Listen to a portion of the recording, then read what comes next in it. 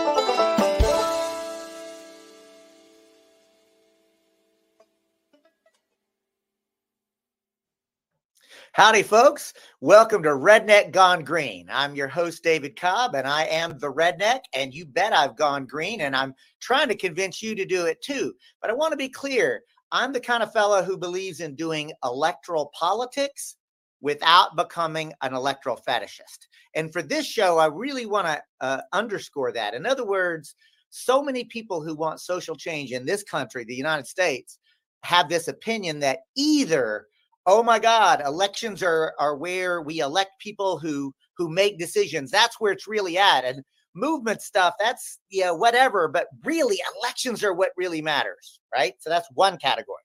The other category of people say, are you kidding? If elections could change anything, they'd make it illegal. Elections are bullshit. Don't even waste your time. Social movements are the only thing that has ever really made significant systemic transformational change.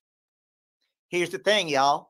They're both right, and therefore they're both wrong. It is not the either or binary that so many people talk about. It has to be both and, which is to say, how do you do electoral politics with clarity that you're doing it for transformational change, knowing that the way our current culture works, it tries to denigrate, insult, and otherwise disempower us. So trying to get elected is a challenge in and of itself. And then once you get elected, how the hell do you govern in a transformational way?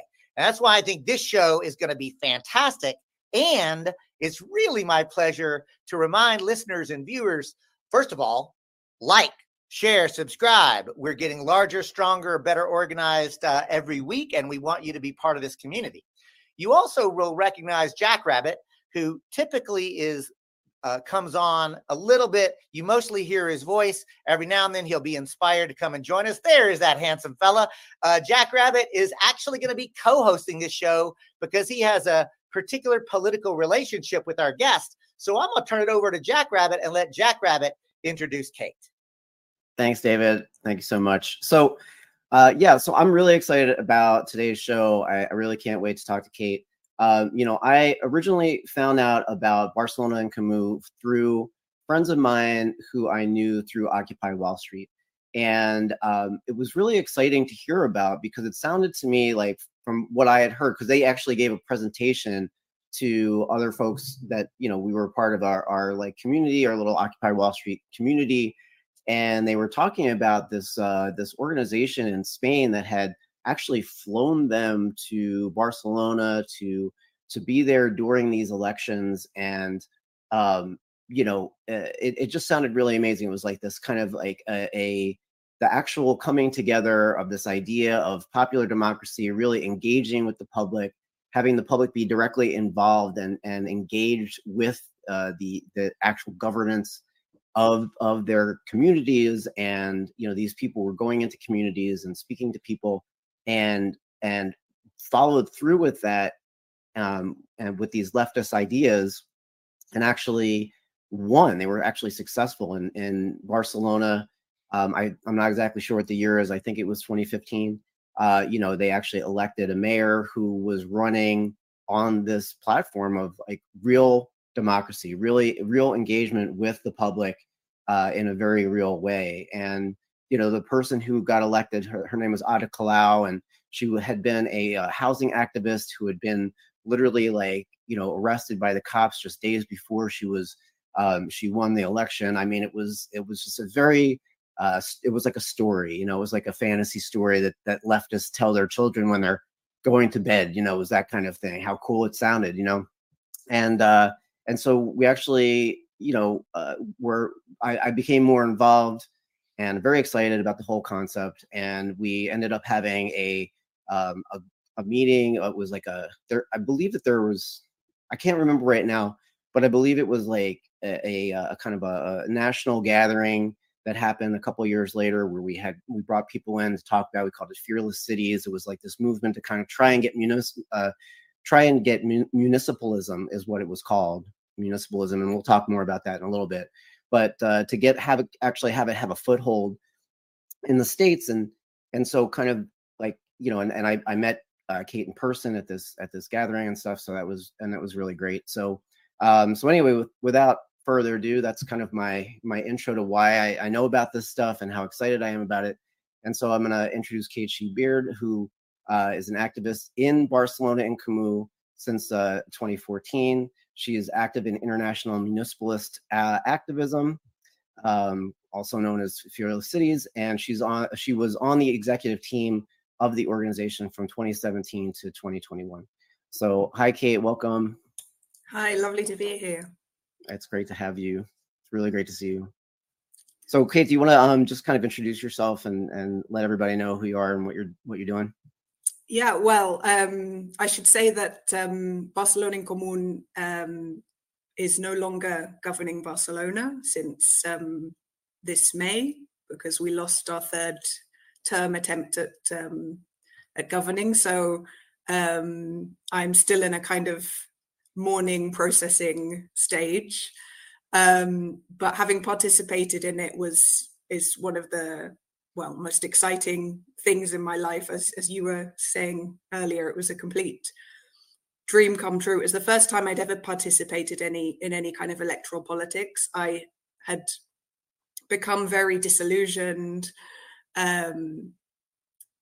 from electoral politics, and I had the luck that the first time I actually got involved, we won the election with one of the most radical platforms in Europe. So it was a complete adventure, and I'm still trying to, I guess, take the lessons from it and work out what they are. And I hope that our conversation today will help me to do that, because sometimes, you need other people to talk it through to, really tease out what the lessons can be for other movements. Well, So Kate, go David, go. Kate, tell us. You go. So listen, Kate, I will tell you, I reckon much of our audience will be, if at all, only very minimally or marginally familiar with either Barcelona, the election itself, much less the Indignados movement and sort of where it came from. So I'm going to invite you to sort of set the stage a little bit about what happened leading up to that election, what made unapologetic transformational thinkers think, oh, we could actually govern this city and we should try to govern this city, right? Like, I think that for a lot of our audience, for a major urban center like Barcelona, to think about people who share our values taking power is almost fantastical, right? So I'm going to invite you to say, give us a little context before we get into the details of what happened. Set a little context for us. Sure. Okay, so I think it's worth noting that historically, Barcelona has been a radical city. It's got a strong anarchist history, a Republican in the sense of non-monarchy tradition, a workers' cooperative, a union tradition. So that's always been there, and it hasn't been lost. It's a city that's very kind of socially engaged. And then what happened was, after the 2008 financial crisis, Spain went into economic collapse, austerity. There was a huge wave of evictions all over the country. And so new social movements formed, particularly the Platform for People Affected by Mortgages, which is where Ada Colau was an activist, which was a social movement that took direct action to stop evictions just by getting local people to stand in front of the doors of the apartments so that the police couldn't get in and evict people. And then, of course, there was our sister version of Occupy, which is where that connection comes from, which was the Indignados movement in 2011, which was the occupation of public squares across Spain with people calling for real democracy. And that was also very tied in, not just with the financial crisis, but also with a kind of corruption crisis in Spain, where you had this two-party system where you had these career politicians who were in office for 20, 30 years, who were, they're financed by big business and were completely out of touch with ordinary people. And so in Barcelona specifically, in those years between, I guess, 2010 and 2014, there was huge social movement activity and a lot of, I guess, victories from the street, particularly in stopping evictions. And in changing the kind of political discourse. And around that time, it was like a glass ceiling was reached, right? So you have such powerful social movements, but they've reached a point where it was like, there's only so much we can do from outside of the institutions. And at that point, there was a debate about, well, if we're going to stand for election, should we do it at national level or local level? And in the end, the decision was made to stand at local level, partly because it was seen as more winnable, and partly because of the, I guess, participatory potential that you have at that level.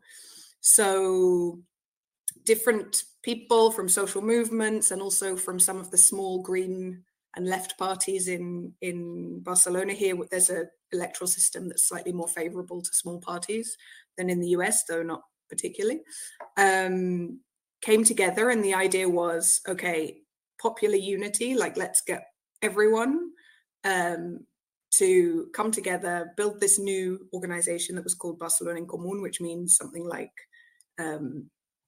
Barcelona in common or together or something like that, and stand for election. And we had Ada Colau, who was the spokeswoman for the housing movement, who is a great communicator, was very well known because she'd gone to the Spanish Congress as a witness in a kind of inquiry or a committee. There was some sort of committee meeting about housing, and she'd done this speech that went viral over the internet and on TV, and everyone knew who she was. And so that combination of a kind of mass movement from below and this very strong charismatic leadership meant that from the organization being formed in 2014 and coming from nowhere, we won the election in 2015. We were the most voted for party. And I guess just to summarize as well, that apart from having a kind of social justice, green, participatory kind of manifesto, there was also a very strong part of it was like changing the way of doing politics, not just the content of public policy. So we had a code of ethics that, well, still have, which is kind of dealing with more of like the indignados kind of corruption side of the political crisis. So that had term limits, salary limits for elected officials, obviously rules on donors, no donations from banks and big businesses, and transparency. And we can go into that in more detail. But it was that combination of like, let's change the way we're doing politics and let's change the political agenda. Yeah. So, Kate, can I ask you about that? So, one of the things I'm really very curious about here is you were talking about, you made it sound as though who was making these decisions like early on when you were like, well, let's work at the local level. That's what I'm really intrigued by, right? I mean, like, was there a national discussion that was happening among activists, among this group that had grown over those years? Yeah, I mean, I have to say that I was I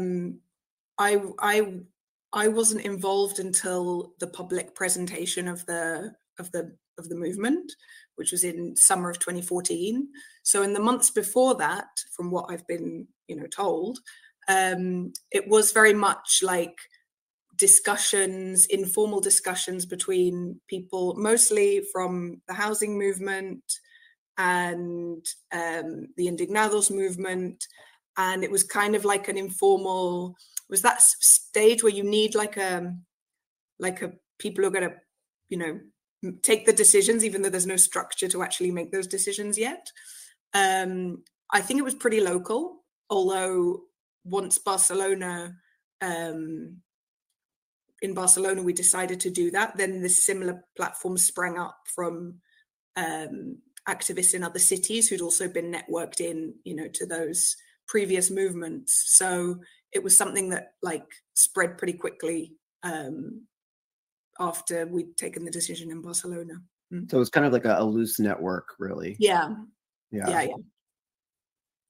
So, to me, this is fascinating, Kate. I appreciate the clarity and candor you have around, look, it was a loose network of people. We were getting shit done. We didn't really have a structure, but we knew we were at that point where some decisions had to get made, even though we didn't have a process or protocol to make decisions.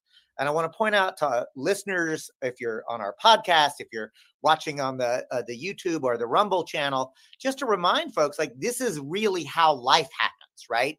If you study any social movement history, you're going to find that there are people who are trying to make change. And when we look back at the American Revolution or the Civil Rights Movement or the women's suffrage movement or any movement, because we know how it goes, we can tell it in a story, and it's almost like a ballet, right? This happened, and then this happened, and then there was some dispute here, but then this happened. But in reality, if you're living it on the ground, it actually is convoluted and it's messy, and it's not clear exactly what to do, and people are doing their best, but they're so frustrating because they're humans, and humans are going to human. And so I just want to point out that, to me, one of the lessons is we have to come together, collectivize to the best of our ability, and actually with a theoretical orientation, but then put some shit into practice. Try some things and then learn from that. Am I oversimplifying that? Because when you were telling that beginning story, I thought of, you were opportunistic. You saw some things. There was a culture. You acted on it, and then it kind of exploded. Yeah, I mean, you need sometimes people to make decisions and test things out. And this is the other thing is, so this was the hypothesis, right? And the first phase of opening up to, beyond that initial kind of group that was driving it, was they set themselves the challenge of collecting, I think it was 30,000 signatures of support in the few months after. So they had the public presentation, which is where I kind of went along, curious to see what it was all about. And then it was okay, because we recognize that we're not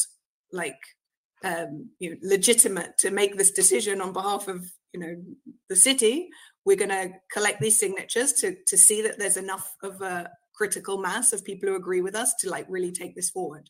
So yeah, you can play with those kind of mechanisms too to test your ideas. So the other observation I had was, boy, you had a two-party system that most people found to be corrupt. You had institutional rot.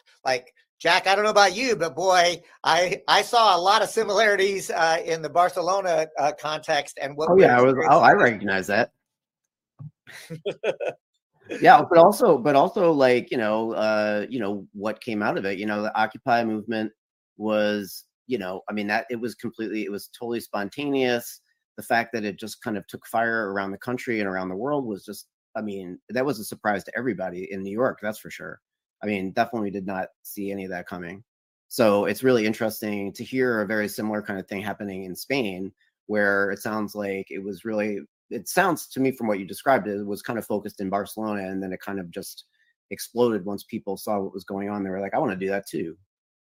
So, but what David, I love what you were just saying, because and just bring me back if I need to be brought back. But I have to say, one of the things that I'm really feeling so strongly right now, watching the candidacy of Cornel West, and also the conflict here in the United States right now, I'm seeing people who are focused online. They're so obsessed with what's happening online, and they get really caught up and sucked into this ideological discussion of minutia. And just these tiny ideas of what it means to be left and what it means to be a revolutionary and all this stuff. And what I love about what we're talking about here is this idea, just in this moment, is this idea of just having to move forward. What are we going to do? What's the action that we're going to take? Not how pure is our ideology or how solid is our understanding of theory, but like, regardless of what our differences are when it comes to these different ideas and policies, can we work together to move forward for an actual tangible goal? That's what I love about this. That's for me is really important.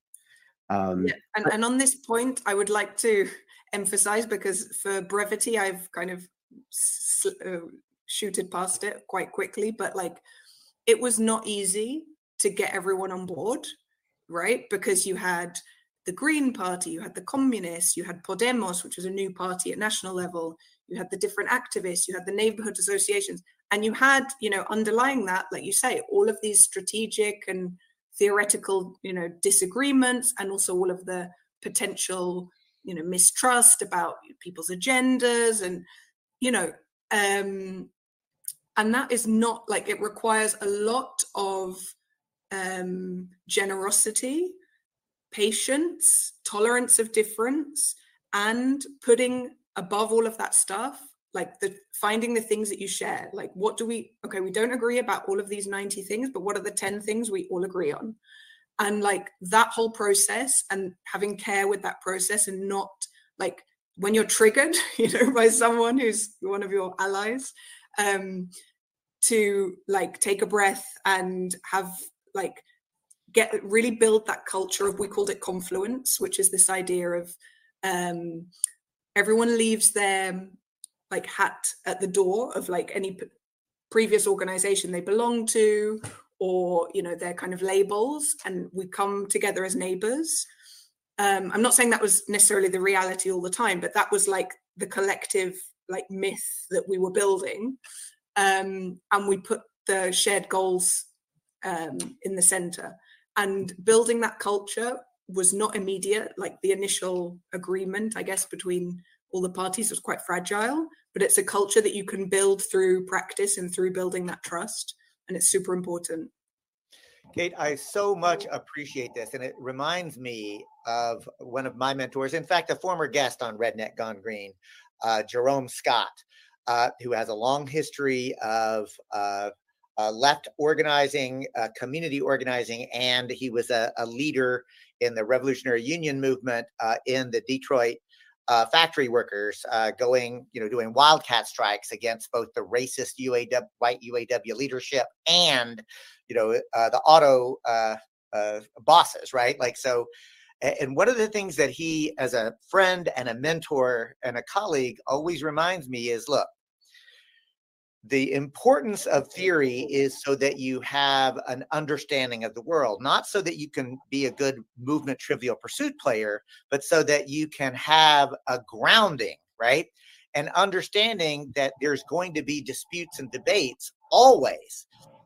And when the dispute or debate comes up, the important thing to do is, number one, be principled. Be willing to have discover where the agreement and disagreement is, right? So be principled, but also the end goal should always be, how is the most unity that we can have at the end of this dispute, whether it's personal or political, and still be in integrity.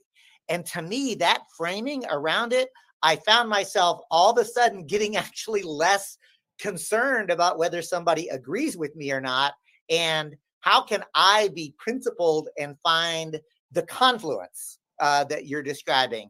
And frankly, it's made me a much better organizer. And so I really think that it's not that we discount theory. It's not that we discount ideology. Actually, that's what drives and motivates us.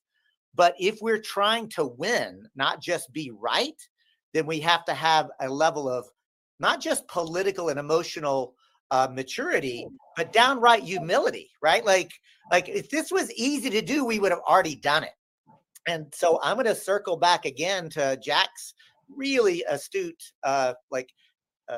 impression and excitement around y'all as unapologetic, like transformational revolutionaries were able to win an election in one of the major cities in Europe. That's a big fucking deal. And, so to me, I'd love to know a little bit about more in detail, like how did, once you went from, okay, we're making some decisions without much structure, did the structure come through the electoral effort? Did you figure out the structure first, then get involved in the elections? I mean, I'm really interested in how can we replicate that in the US? Yeah, so so there was like during the campaign, after the public kind of presentation, there was a proto structure that was basically designed around winning the election, right? So there was a communications part, there was like a neighborhood kind of part, and there was like the policy part, the people who are writing our plan for, or coordinating the participation process for writing the manifesto. And our main strategy was getting out into public space, which I guess is not possible in all cities, but in Barcelona, there are public spaces, the weather's good. So we did a lot of like, you know, some of the photos looked like Occupy, you know, they were just huge kind of circular public meetings in the squares. And it was like an open mic system. So a couple of the representatives of Barcelona en Común would go to the square, they'd kind of briefly explain the project, and then it would just be a listening exercise, and people could grab the mic, say what they, you know, what the problems were in the neighborhood, what they wanted, just express their general rage and frustration. And that way you got a lot of, you know, people walking by who maybe wouldn't have come to a political meeting if it wasn't on their doorstep. And then there was the online side as well. Obviously, back in those days, it was 2015. The social media landscape was different to how it was today. One of our main social media guys, Tourette, always says that, you know, back in 2015, the left still were like the Jedis of social media. We were still the ones who knew how to do it and who were organized. And now, like, the tables have been turned. But so, and part of the important thing as well was our alliance with the existing Green Party, because that's what gave us the right to stand for election, to get on the ballot. And it also gave us time, you know, right to participate in the TV debates. So that combination of, and of course the Ada Colau as a kind of spokesperson as well.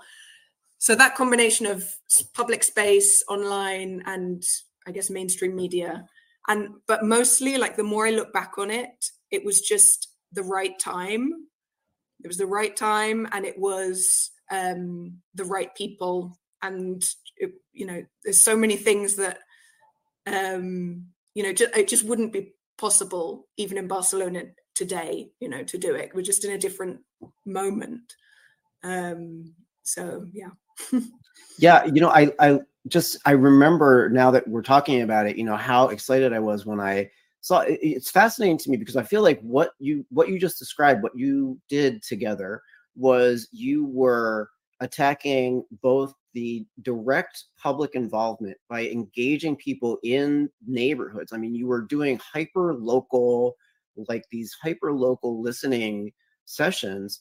But then what you're describing, and I didn't know about, was that you also had this kind of like this ballot access, or like an institutional like engagement through the Green Party there. So it was like you were doing both of these things at the same time. They kind of came together in such a way, which I think is probably a big part of the secret sauce, right? Now, and also speaks to what David opened up the show with, which was this idea that it can't just be one thing or another. It can't just be electoral fetishism, or it needs to be like, you know, organizing on the ground, you know, with direct action or what have you, right? It needs to be a combination of both. And that's what it sounds to me like, you know, was coming together in Barcelona and Spain at larger. Now, I do want to real quickly, if we can just kind of like take a quick look at the timeline, because I wanted to get back to that, because what we're just talking about now, and I know we're going to get back to the nuts and bolts of it all, and I'm excited about that. But what we're talking about now is really kind of more around the origin story. it kind of comes together as this, a movement. And then there's the Indignados, where this occupations are happening, and it transforms into this amazing electoral victory that takes place around the country. But there is more that goes on. So what happens after that? Because that was 2015. What continues to go on, and also what makes Barcelona unique in that situation? Well, what happens? There's the political agenda in the city changes, and issues that were not even in the debate are now public policy. Particularly mass tourism, which had always been sold by the political and media and economic establishment as more tourism is better, even though local residents were getting more and more priced out of their housing and more frustrated about the negative externalities of tourism. So then we started to have all of these policies to clamp down on Airbnb, to change the urban planning so that new hotels couldn't open, to have a moratorium on new tourist apartment licenses. That was one issue. Housing was another. So the issue of affordable housing was like one of our main flagship policies. And we had, even though, of course, city councils don't have a lot of the powers, right, over housing policy, but we used every power we had to do things like fining banks that had empty properties in the city unless they let them out at social rents.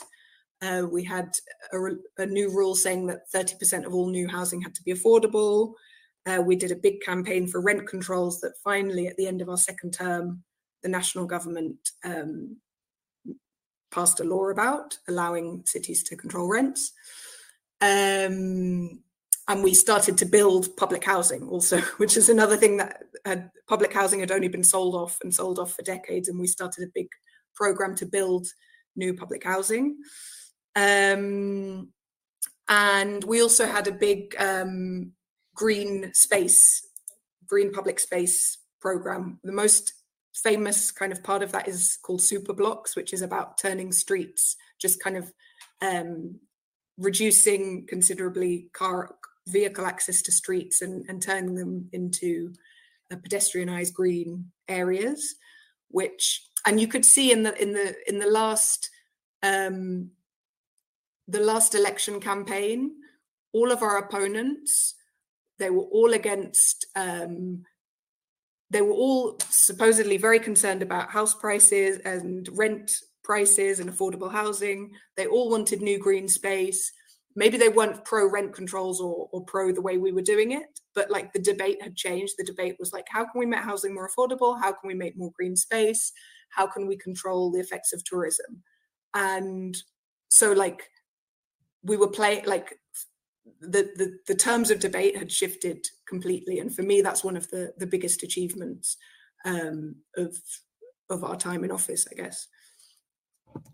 So I love David. This idea of the super block, because I had remembered when it got translated here, it was called traffic calming. This idea that pedestrians were with municipal leadership. The Barcelona government was literally saying, okay, like we should not be serving the automobile, right? Like we should be serving people in our cities, and therefore redesigning it so we're like, okay, there's a space for cars, but we shouldn't prioritize cars. That's at least how it got translated here, Kate. And to me, what I loved about that was, oh, wow, I'm watching y'all do policies that actually not just like far lefties can get excited about and say, like, you make life better. Okay, here's more housing. Oh, and even getting more housing, we get parks where there used to be, nothing but these big thoroughfares. I mean, to me, that's what's so exciting. Like when people like us who share our values get into municipal government, we can actually govern differently, right? Like we can make people's lives different. We don't have to wait until we control the entire state apparatus. We can make what we call the non-reformist reforms. Like, you make reforms, you make people's lives better. Yes, we want to go as far and deep as we can, but we're going to take the steps that we can. And here's the kick, Kate, without ever being satisfied with just the reform, right? Because if you do that, then you'll never ultimately address the predatory class who have constructed this shitty society where, people are hungry and not fed. So I'm wondering, Jack, can you throw us up an image on a super block? Because I think that I'd love for folks who are watching us on YouTube or Rumble to literally get a sense of what those look like. Because to me, I think that is an amazing look at what it actually looks like and means. So while Jack does that, my apologies for catching you, Jack, as producer and co-host. It's unfair to you. So walk us through what we're looking at here, if you know any of these images.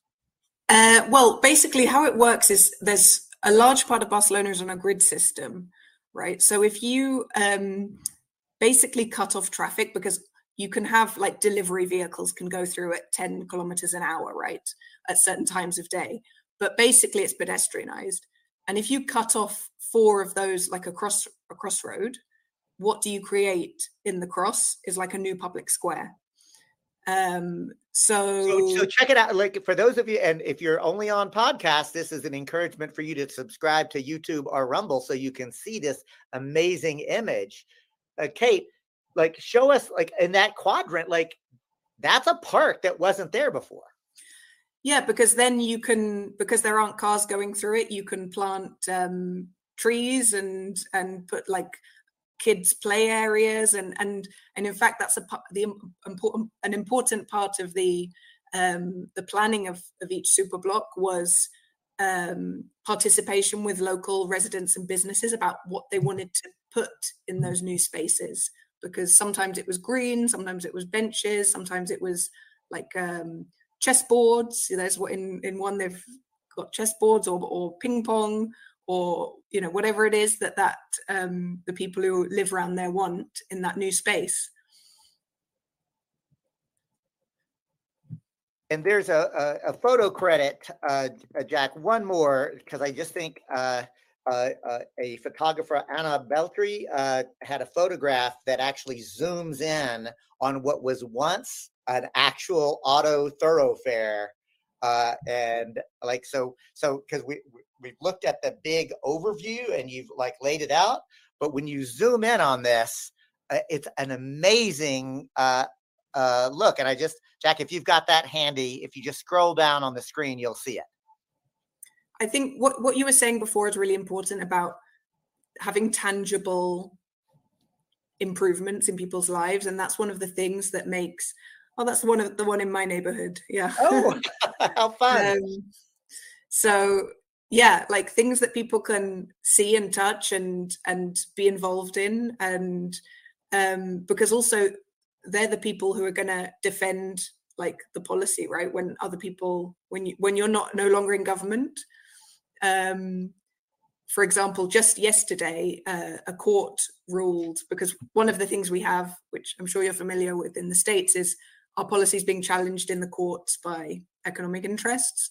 And yesterday there was a ruling saying that one of our super blocks was not legally supposedly done, and so it has to be dismantled and undone.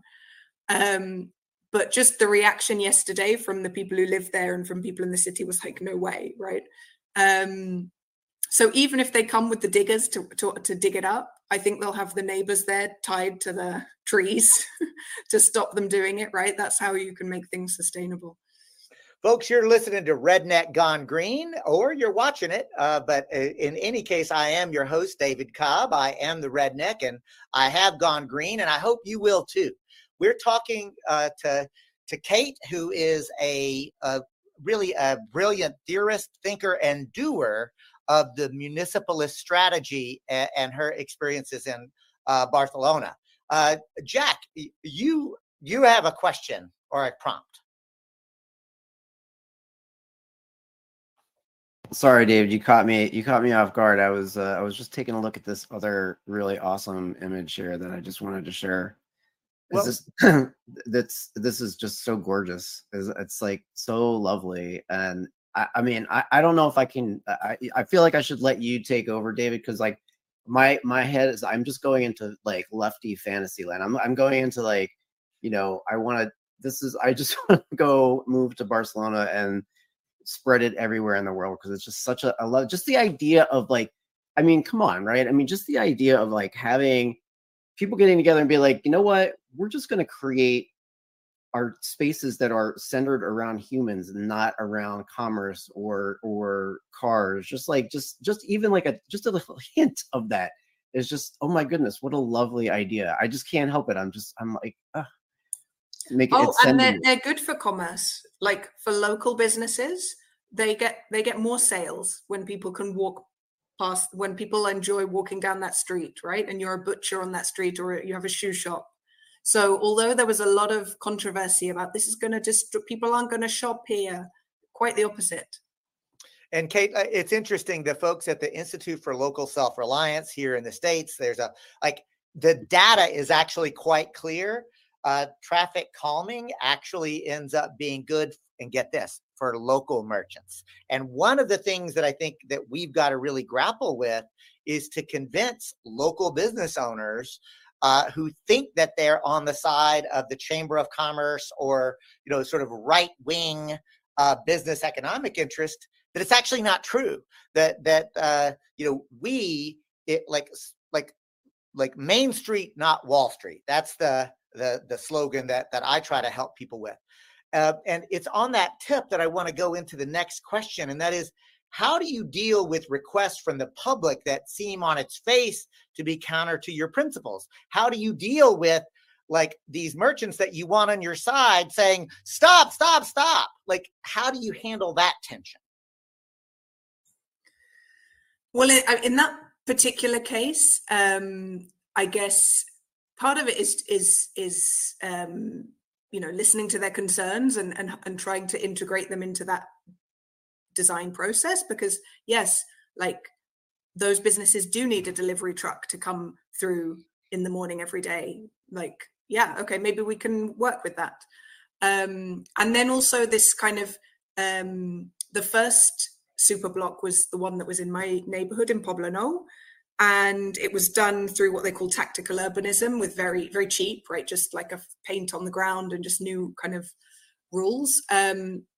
And you make the mistakes, right? And then when you roll it out to the next neighborhood, you don't make the same mistakes because you've done it before, and you can say, look, actually in the end, the effect here was positive for local businesses, and you can build that way. But I think on the question more generally, I think one of the, I guess, for all of the radical potential of local politics, which I do think there is a lot, there's also the very prosaic side, which is, you know, what do you do when the massive like residents in your city is not crying out for I don't know, pedestrianization or public housing, but they're saying that the most important issue in the city is that the streets aren't clean enough, or that there's too much crime, or things that, like, I mean, maybe it's true. Maybe there's a media campaign that's saying that the city is crime ridden ever since there was a housing activist being the mayor. Maybe the city is a bit dirty because it's a very densely populated Mediterranean city where it doesn't rain so much, and so however much and lots of dogs, so however much you clean it, there's always going to be some dirt. I don't know, but the point is that you know, when you have polls showing that people are worried about crime and cleaning, and when you have a relentless media campaign saying that the city is filthy and crime-ridden, whatever the truth of that, politically, if you don't deal with it, you're not going to win the next election. And that is, it can be pretty frustrating, right? Because you want to be talking about housing, or you want to be talking about climate change, or whatever, but you know, you have to increase your street cleaning budget, and you have to, support your local police, and all of that stuff. So yeah, it's one of the challenges, because you can't run away from those things when they're, people in the end. There are a lot of people who just want to walk out of their front door and not see rubbish on the floor or trash, whatever you call it. Yeah, and I feel like this kind of segues into a couple of different concerns that I had that I really wanted to check in with you about and learn from you about, which is the bad guys and the bad guys coming in and doing everything they can to undermine this, radical, not radical. It's a different way of approaching that centers people and centers people's needs, right? And is more democratic and putting people first. And but when I say the bad guys, I'm talking about these institutions, these legacy like institutions that are there, the financial industry, like I can tell you who they are if you want. Yeah, exactly.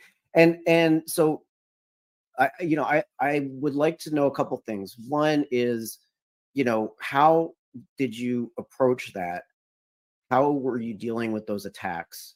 Because like you said, you need to deal with them. You need to deal with them politically. You can't just ignore them. You can't ignore what's coming from the request from the public and the way that those may be strategically amplified by your political opponents.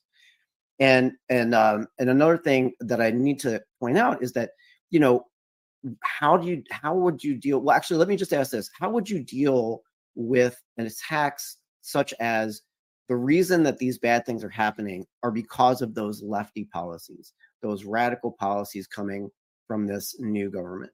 What was that response that you have? Yeah. Well, firstly, I can't continue without saying that our biggest baddie was the private water company in the city, because one of our main policies was the remunicipalization of the water company, which had been privatized by the previous mayor under very dubious conditions and circumstances, and was actually struck down by the courts, opening the potential of getting it back right under public control. And this is Agbar, it's called. It's part of the French multinational, I think it's called Swiss, but it's like a huge multinational of private water companies. And they, as soon as we won the election, they set up all of these like online news sites that were basically just designed just to attack us, and just spewed out fake news the whole time. And they set up fake local social movements as well to to kind of do this, what do they call it, astroturfing against us. They took us to court many times as well. They challenged in the courts. We wanted to bring in this new citizen initiative so that citizens could propose like citywide votes on different issues. And they took that to court because we wanted to use it to have a vote on the water privatization. So it was, they were behind almost every attack against us on any issue, not just water. They were behind it, or had some involvement. And I think it's not just about, in those kind of situations, it's not even just about Barcelona, right? Or that particular policy. It's about setting an example, and it's about because precedents are dangerous, right? So they wanted to destroy us because they didn't want us to set any kind of precedent. For me, the most dangerous attacks are those ones that play on legitimate concerns and fears that we were talking about. The other ones are like just the lies, but the fact that it's like, one of the things I mentioned before was about our code of ethics, right? But by the time the third election came round, I think in the first election, this idea of like, these politicians are not going to stay in power for 30 years. They're not going to earn way more than the average wage. They're going to be transparent. They're going to do things differently in like a non-corrupt way. was like a big electoral selling point for us.